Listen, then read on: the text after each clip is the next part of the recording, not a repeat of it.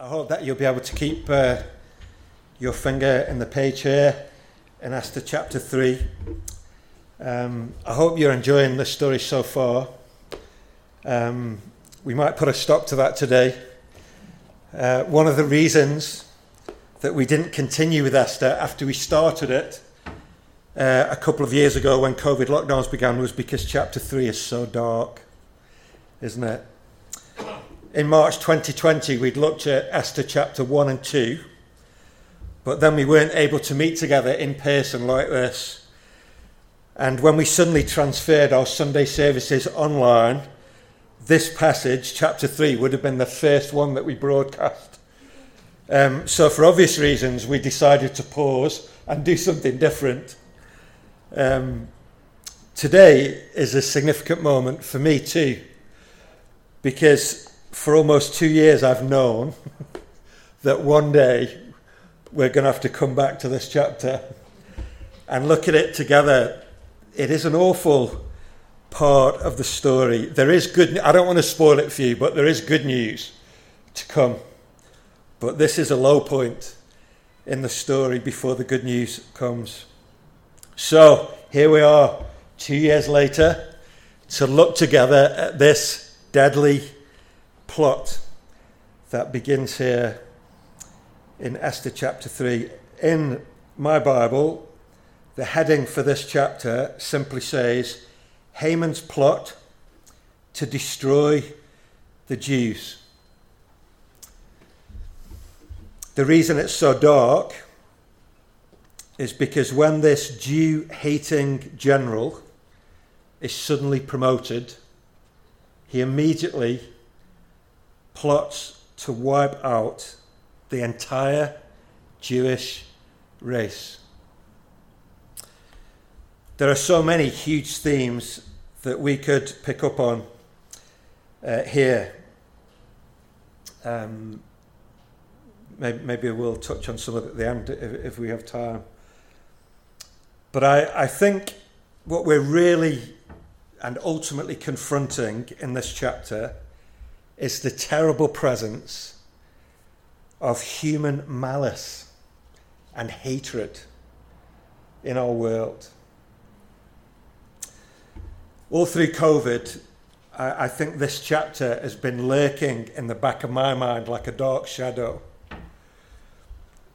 And the questions that have been on my mind have gone something like this. Where on earth does this kind of hatred come from? And how on earth can we live hopefully in the threat of it?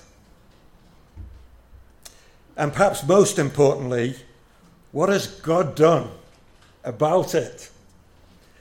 They're the kind of questions that my mind has gone to as I've been contemplating this Sunday coming for us and us looking at chapter 3. So here is what we'll try and do this afternoon. 3 things. First of all, we'll try and walk through this chapter together and see something of the nature of Haman's hatred. And we'll spend some time doing that first. Then I want to take us on a journey that will go backwards and then forwards. Okay? So we're gonna go backwards in time from this story to try and identify the destructive power that is at work behind human history. And then we'll go forwards from this story to see something about God's ultimate resolution of human hostility. So that's our plan, okay? We'll look at the chapter and then we'll go back and then we'll jump forward and hopefully that will make sense to you by the end. So first of all, let's think first of all about the dark pattern of Haman's hatred in this chapter. I want to notice 5 things as we quickly see Haman's character come to life, if that's the right phrase. Come to life? Yeah, I don't know if he's coming to life. As chapter 3 begins, Esther has been now queen for 4 or 5 years. And during that time, Mordecai has saved the king's life. He overheard a plot to assassinate him. And he got a message to Esther, who in turn told the king. But Mordecai didn't get any recognition or reward for his loyalty in saving the king's life. Instead, as we come into chapter 3, the king promotes someone else called Haman to be his number 2. Maybe the king, Xerxes, did this because of the plot to assassinate him. Perhaps he's become paranoid because his circle of trust has been broken. And he responds to that. His conclusion is to consolidate imperial power in the hands of one man that he feels he can trust, Haman. It turns out, though, that Xerxes is a terrible judge of character. The first thing I want us to see is Haman's furious pride. We'll know this. Sometimes in life, a well-judged promotion can really be the making of someone, can't it?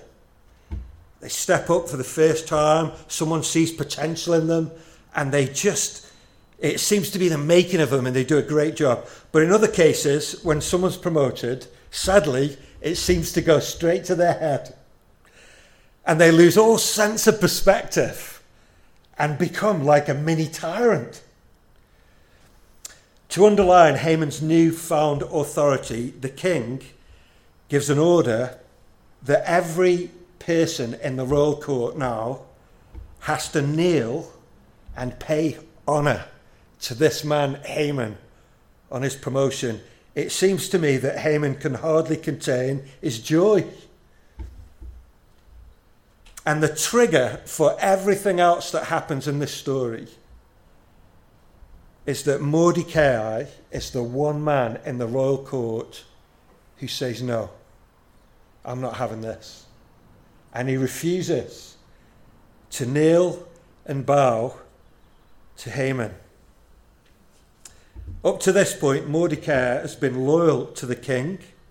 He's kept his head down as a Jewish man in this empire, but it seems that this is a step too far for him, and he really risks his life in making a stand. Maybe this is a spiritual awakening for Mordecai. The author doesn't really tell us what his motive is. Maybe he wants to make clear that he's a Jewish man and he's only going to worship God. But maybe Mordecai is the only one who can see that it's a very dangerous thing for power to be consolidated in the hands of one person.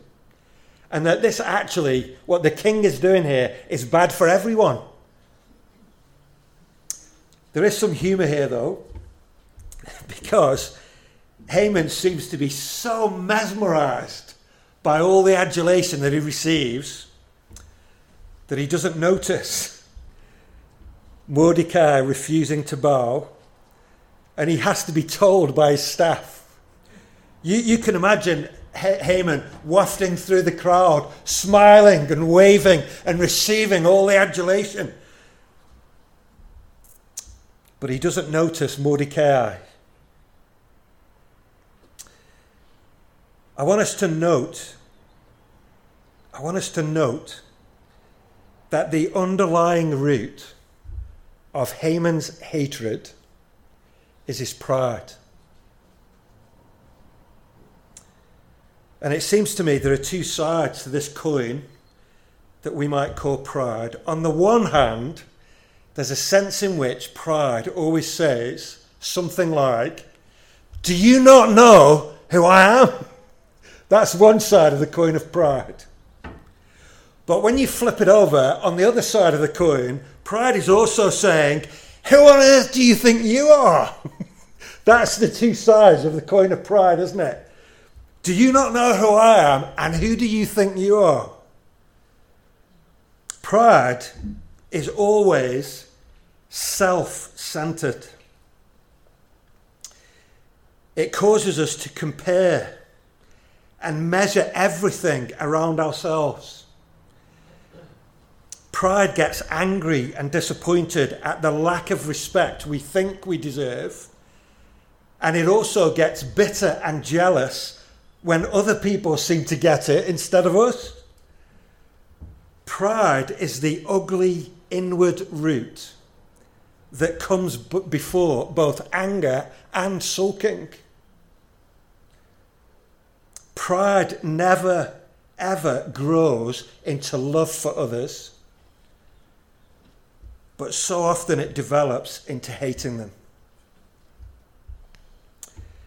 But isn't it so destructive and brittle? Haman here gladly feeds off all of this praise, but when one guy, one random nobody, refuses to bow, it seems to completely destroy him.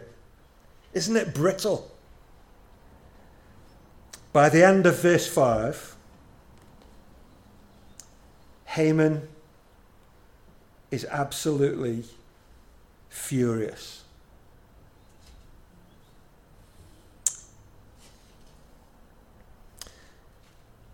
The second thing I want to highlight in Haman's hatred is something that I want to call vindictive violence. There have been some massive overreactions in human history. I came across one great story. Well, it wasn't probably great for the people involved in it, but it's a massive overreaction. Apparently, in 1827, the then leader of the country, Algeria, dramatically pointed a fan at the French ambassador. I don't know whether he was a dramatic person, but he pointed his fan and said, "Get out of our country." 3 years later, the French claimed that this ambassador had actually been struck in the face. And they considered now that this was a most terrible insult to the honour of the French Republic. And so they sent hundreds of ships to Algeria, and they ended up occupying the country for 132 years, till the 1960s. Apparently this became known as the fan incident. Don't ever point your fan in the French ambassador's face. You'll suffer for 130 odd years. Look it up, the great overreaction in human history. Well, here we have what we might call the Mordecai incident. And the striking thing about it is Haman's huge overreaction. Just look at verse 6. Having learned who Mordecai's people were, he scorned the idea of killing only Mordecai. Instead, Haman looked for a way to destroy all Mordecai's people. He scorned the idea of just punishing him and thought to himself, I'm going to have them all. I'm going to have them all. It's almost laughable if it wasn't so deadly serious, isn't it? This perceived insult becomes the trigger for a pre-planned genocide. His furious pride leads to the most awful, vindictive violence. Haman's first thought is, the world would be a better place if they were all dead. And the terrifying thing, of course, is that Haman now has the power to follow through on that horrible, hateful instinct. The third component here of Haman's hatred is something that I want to call deep superstition. In verse 7, Haman and his team begin to plot. We're not told anything about Haman's spiritual or religious beliefs, but what they do as a team is they meet to cast lots, or it could mean to roll dice. And what they're essentially doing is rolling dice to pick a lucky day to destroy the Jews. It made me think this. Perhaps there is something about evil that always seems to be superstitious and insecure. There's something about hatred that is restless and paranoid. And it almost feels here as if Haman knows that somehow there are invisible forces at work, and he desperately longs for those forces, whatever they are, to be on his side. But the way he tries to achieve that and engineer that is via chance. Fate is what he believes in. They happen to roll the dice in the first month of the year, which would have compared to our month of April. So they roll the dice in month 1, and you can imagine this little group with vicious hatred in their eyes, just praying and longing for it to land on May or June so they can sharpen their knives and get on with it.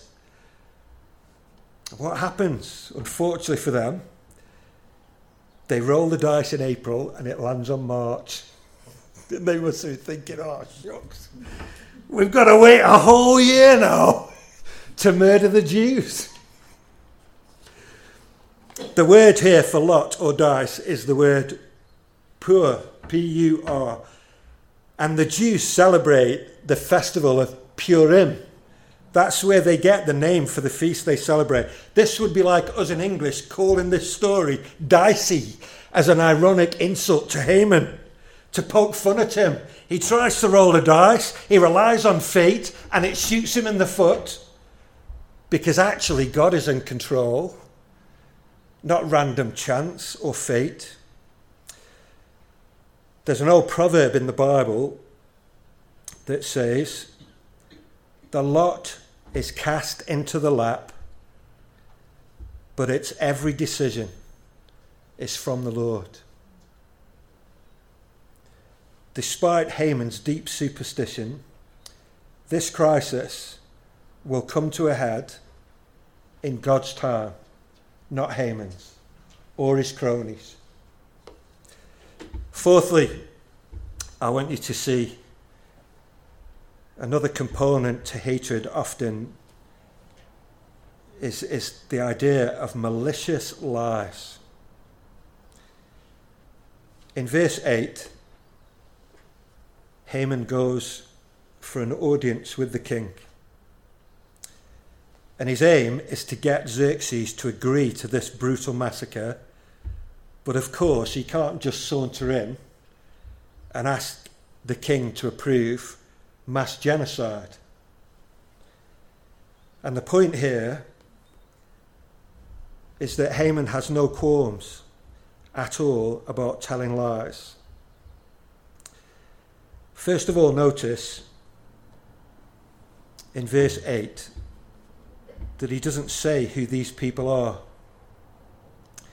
He just casually mentions a certain people. Isn't it so much easier to do damage when we dehumanize other people and talk in vague terms? But then Haman seems to bring in a truth followed by a half-truth followed by an outright lie across verses 8 and 9. It was true that the Jews were dispersed and scattered across the empire. This was true of many other people groups as well. And it was partially true that they had different customs. So they did. Many other groups in the empire also had their own distinctive practices. They were allowed that freedom. But Haman subtly implies that this unnamed group is different to all the other different groups and therefore sinister and dangerous. And then the lie comes. Finally, Haman states that this unnamed people group were disloyal and therefore a grave threat to the empire's security. If it pleases the king, let a decree be issued to destroy them. There was no evidence at all that the Jews were disloyal. And of course, we know that Mordecai has been working loyally as a civil servant. He's even saved the king's life. And don't forget too, that Haman is also unknowingly playing with fire here, because he has no idea that the queen herself is actually Jewish. What is frightening in all of this is that Haman can make this out to be some kind of no big deal kind of issue. He saunters in. He doesn't even name the Jews. He implies that the king need not worry. Haman has it under control. Don't trouble yourself, O king. There's a threat, but I'll get it sorted. The empire will be safe. Notice in verse 9 that Haman even offers to pay for this with what is a huge sum, actually. Maybe he plans to do it by plundering Jewish property once the Jews are all dead.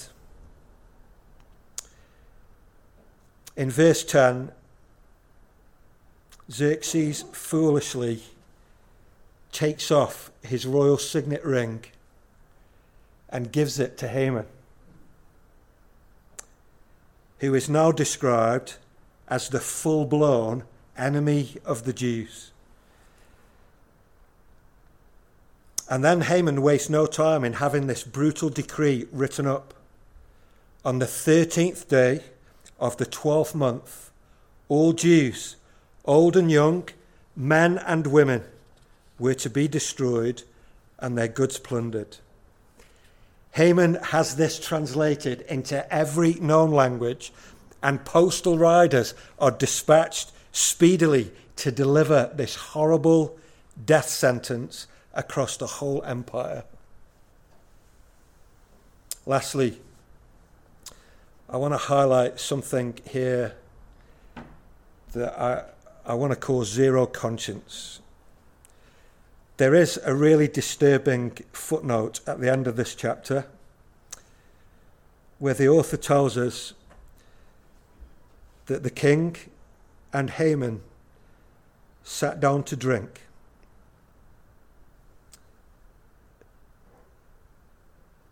While outside,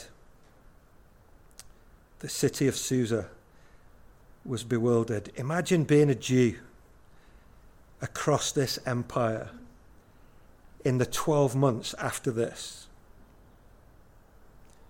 The fear and suspicion, the unprovoked attacks that it would lead to. And in this vast empire, there's nowhere to flee to or to hide or to emigrate to get away from it. There is bitter anguish and shock and tears outside, while the two most powerful men in the empire, in our modern, they're having a pint. They don't care. It is really terrifying, isn't it, how such hatred justifies and rationalizes itself. One thing that's worth noting here is how easy it was for Haman to get Xerxes on board. And we could say it like this: Haman is the one who is deliberately and actively wicked. He tells lies, he offers bribes to get it done, but the plan is clear and it's all his own work. Haman means to do serious harm. On the other hand, we might say that Xerxes is carelessly and passively wicked. He doesn't ask any questions. Surely the first job of a king is to govern with justice. I want us to notice here that the reason evil things happen in human history is because there are both Hamans who deliberately and wickedly plot it, and there are Xerxes who silently allow it. What a journey then we see in this chapter. It's so helpful to see that the Bible neither glosses over or sensationalizes these realities. Not everyone is a Haman, of course, but I think we can all see something here of the seeds of human hatred, the roots of it, and what it can grow into if it isn't checked. And so chapter 3 ends with God's people in a thoroughly hopeless situation. Their fate is sealed. And yet, despite the anguish, there is a hint of hope, a slither of hope, because we know that the Queen, Esther, is Jewish. I don't want to spoil it for you, but we will soon see Haman's hatred suddenly and irrevocably and rightfully crushed. You'll have to come back another week to see that. Now, I said that secondly, we would journey back. And so here's our second point, the destructive power behind human history. It turns out that there is so much more to this conflict than just Haman and Mordecai. This story is actually one episode in a much larger cosmic battle between good and evil that has been going on since the beginning of the world. One thing that should alert us to this, I think this is very poignant, that although the Jews are living peaceably within this empire, isn't it striking that when Haman's decree is published, it does feel like something dark was waiting to be released? Do you get that? There must have been a lurking animosity there already, that Haman's wicked plot seems to fan into flame. And it seems shocking that this horror, it seems to be simmering just a little bit under the surface. There's something dark behind this going on. But the author also explicitly points us to a bigger story when he gives us the names of these men. If you were here last week, you'll remember that we noted how Mordecai was introduced in chapter 2, and his Jewish pedigree was underlined. And in fact, in Mordecai's case, his tribe, Benjamin, and his family line, the son of Kish, deliberately connects him to the very first king of Israel, who was called Saul, a few centuries before. That's where Mordecai's pedigree is. But now in this chapter, notice in verse 1 that the author introduces Haman, son of Hammedatha, and he calls him an Agagite. It turns out that Agag was the king of the Amalekites at exactly the same time that Saul was king of the Israelites. So it's no coincidence that the author introduces these men, and it turns out that their conflict here actually goes back to two rival kings.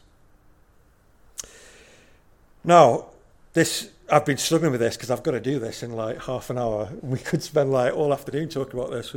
I'm trying to be very quick. This takes us back in the Bible a few centuries to another book in the Bible, 1 Samuel chapter 15. If you're taking notes, you can make a note of that. 1 Samuel chapter 15, where God tells King Saul to completely wipe out the Amalekites. And Saul's failure to do that actually costs him the throne. But why was God keen for Saul to wipe out the Amalekites? Well, the answer to that takes us even further back in the Bible to the book of Exodus, chapter 17. And that's where the Israelites are rescued from slavery in Egypt. Moses brings the Israelites out of Egypt, and as this group of maybe 1 million refugees makes their way slowly through the hot desert, the Amalekites violently pounce on them in an unprovoked attack when they're at their most vulnerable. With God's help, the Israelites actually win a fierce battle with the Amalekites, but God never forgot this Amalekite violence against his beloved people. The spirit of the Amalekites was brutal. Instead of helping the Israelites in their moment of weakness, they were like terrorists. We're told in Deuteronomy that they attacked the back of the line and they cut down the elderly, the sick, the children at the back of the line. It was a display of might and greed against defenseless refugees. So it's no coincidence that in Esther, Haman here is described as an Agagite. In other words, he's an Amalekite, and he seems to have exactly the same spirit of power and greed and pride and violence that the Amalekites had. The author is making a point here that throughout history, there have always been those who hate the people of God. And the author is showing us what Haman's hatred looks like. We've seen something of that in this chapter. But the author is pointing to a malice behind this history that has even deeper roots. There are some dark powers here at work that ultimately hate God and express their hatred by hating his people, by seeking to ruin God's creation, undermining his good plans, and in particular attacking his own beloved people. The Bible doesn't give us every detail of how this evil came into being. But it does hint at it being rooted in pride. Evil was not born because God created it. It's a great mystery in this. Many people believe good and evil, the yin and the yang. From a biblical point of view, God didn't create evil, but one of the most glorious and beautiful and powerful spiritual beings that God created one day turned. The proud thought arose in that creature's heart, I deserve more credit. I could be a god. This creature maybe looked in the mirror and thought, I'm powerful and beautiful. In fact, actually, I wish that others could worship me instead of God. This originally glorious being is the sad and miserable character that the Bible identifies as Satan. Despite his incredible beginning, he has become a devil who hates and despises God and has become this powerful, malignant force that makes war on God. He is that ancient snake who poisoned the Garden of Eden out of pure spite.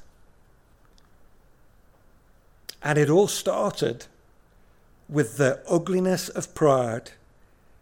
And he has been a liar and a murderer ever since.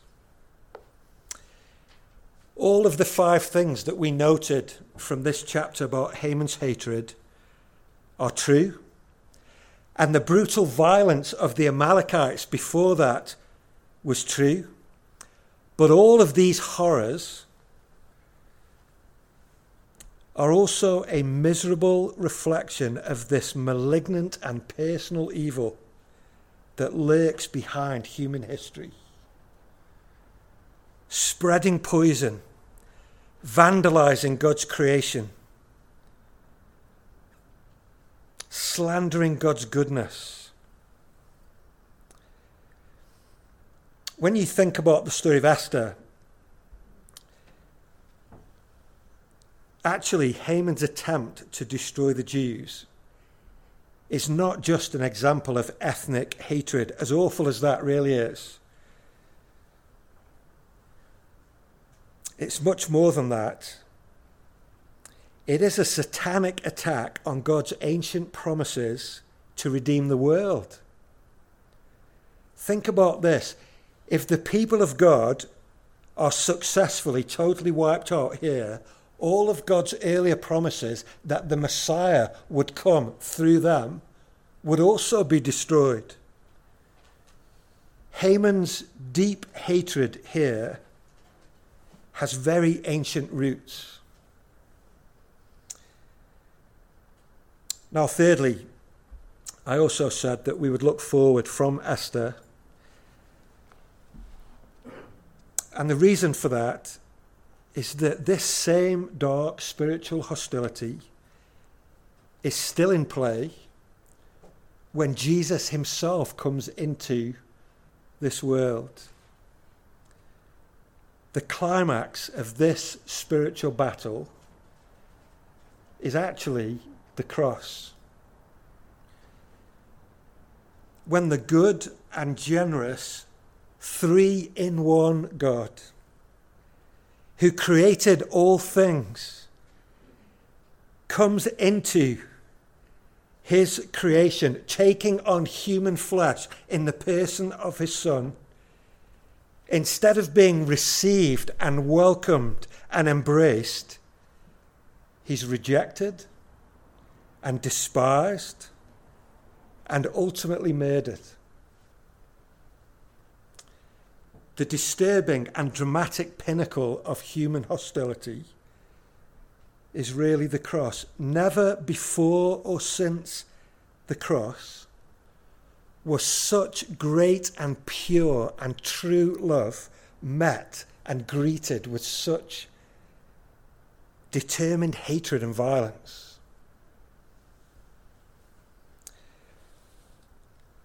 But incredibly, the cross is also the resolution of human hatred. In one sense, this is an ancient conflict between the true and glorious Son of God and an impostor who wished he was the Son. The devil who wished everything revolved around him instead of Jesus. Satan is the bitter wannabe who craves the adulation, but Jesus is the real deal who is worthy, truly worthy of praise. Here's the comparison. One of them only knows power and might and brute force. He's essentially trying to steal something that was never his in the first place. And he only knows how to grasp and grab power and trample on anyone who stands in his way. He's proud and selfish and angry and hateful. The Amalekites were his children, and men like Haman are his protégés. But in the end, this hostility takes Jesus all the way to the cross, and Satan really believes that in this moment, might has won as Jesus dies. But actually, the truly glorious Son wins, not by brute force, but by humility and generosity and unselfishness and kindness. Jesus wins not by causing others to suffer, but by suffering in their place. Jesus already has all the power, but instead of grasping it, he hands himself over to be crucified so that sinners and rebels like us can be eternally saved by him suffering the death that we rebels deserve. The cross is the pinnacle of human and satanic hostility, and yet at the same time it's the pinnacle of God's glorious love for those who reject his righteous and good rule. The cross is where the full expression of human hatred comes face to face with God's towering love.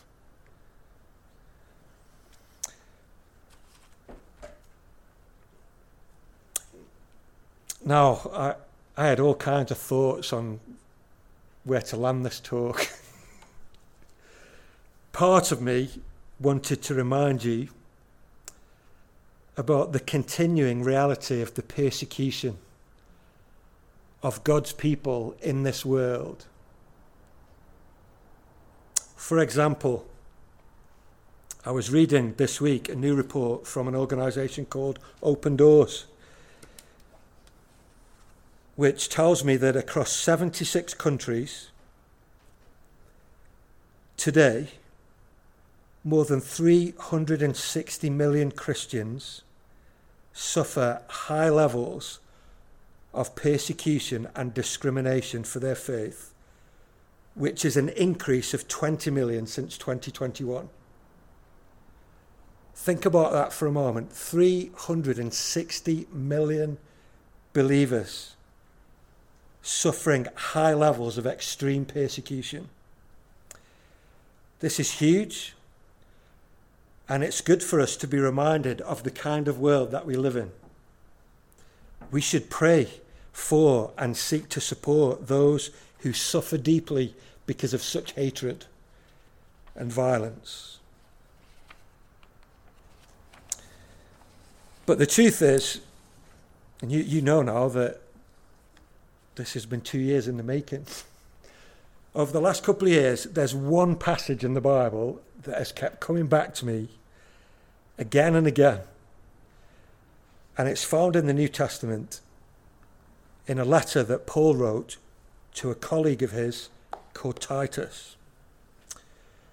And the striking thing with this little passage, I'll share it with you in a second, is that Paul was actually a Haman. He knew in his own heart what he had been like before he met the risen Christ. All the same seeds of pride and hate and anger were in his heart too, until he met Jesus. Here is Paul's assessment of his own life. And it'll come up on the screen here. This is what Paul says. I love his humility here. At one time, we too were foolish, disobedient, deceived, and enslaved by all kinds of passions and pleasures. We lived in malice and envy, being hated and hating one another. But when the kindness and love of God our Saviour appeared. He saved us. Amen.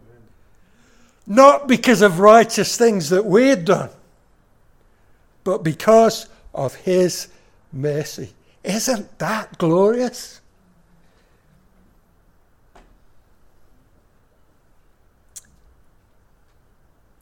If you are not yet a Christian,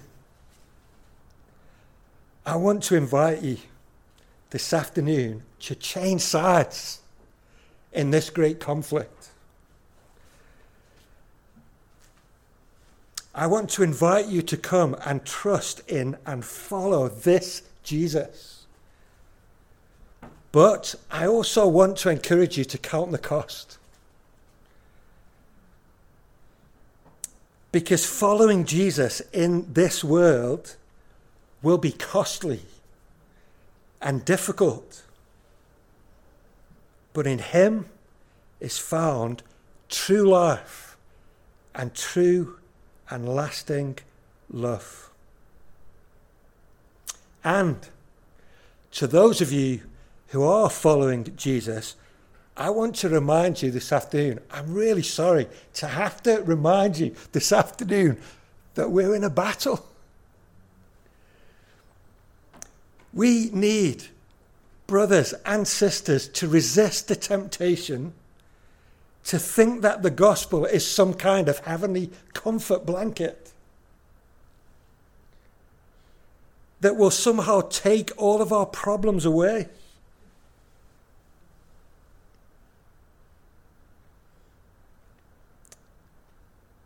In his book on Esther, Mike Cosper writes these words: "The Bible shows us a Saviour who suffered, and apostles who were sick and jailed and beaten and shipwrecked and publicly humiliated. The life the Bible offers is not one safe from the tragedies of the world, but one in which God suffers with us and accompanies us through our hardships." Friends, one day the battle will be won and every single tear will be wiped away, but it's not yet. There are evils to resist, there are sins to renounce, and there are difficulties to endure. Have courage. Cling to Jesus. In him you are loved and secure, and you'll make it to the very end. But before you get home, there are battles to fight in God's strength, with faithfulness and with patience and with courage. Let's pray, shall we, before we sing together.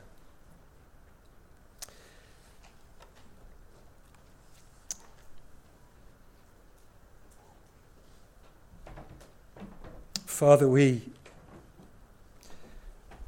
do thank you once again for your amazing word. And as we said, we thank you that it doesn't gloss over these realities or indeed sensationalize them. Father, we realize that the Bible speaks truth. This is the world that we live in. We thank you that you have not left this world without a Saviour. We thank you that you sent the Lord Jesus into this broken, often violent world to redeem it, to save it, to rescue us from the power of darkness and evil. Father, we pray that you would incline our hearts, turn us, Lord, from the darkness to the light, from grasping to giving. Father, would you Would you lift our vision and help us to see the glory, the generosity, the beauty of your Son, the Lord Jesus. And would you help every one of us to put our hope in him. We pray this for our own good and for your glory. We pray in his name. Amen.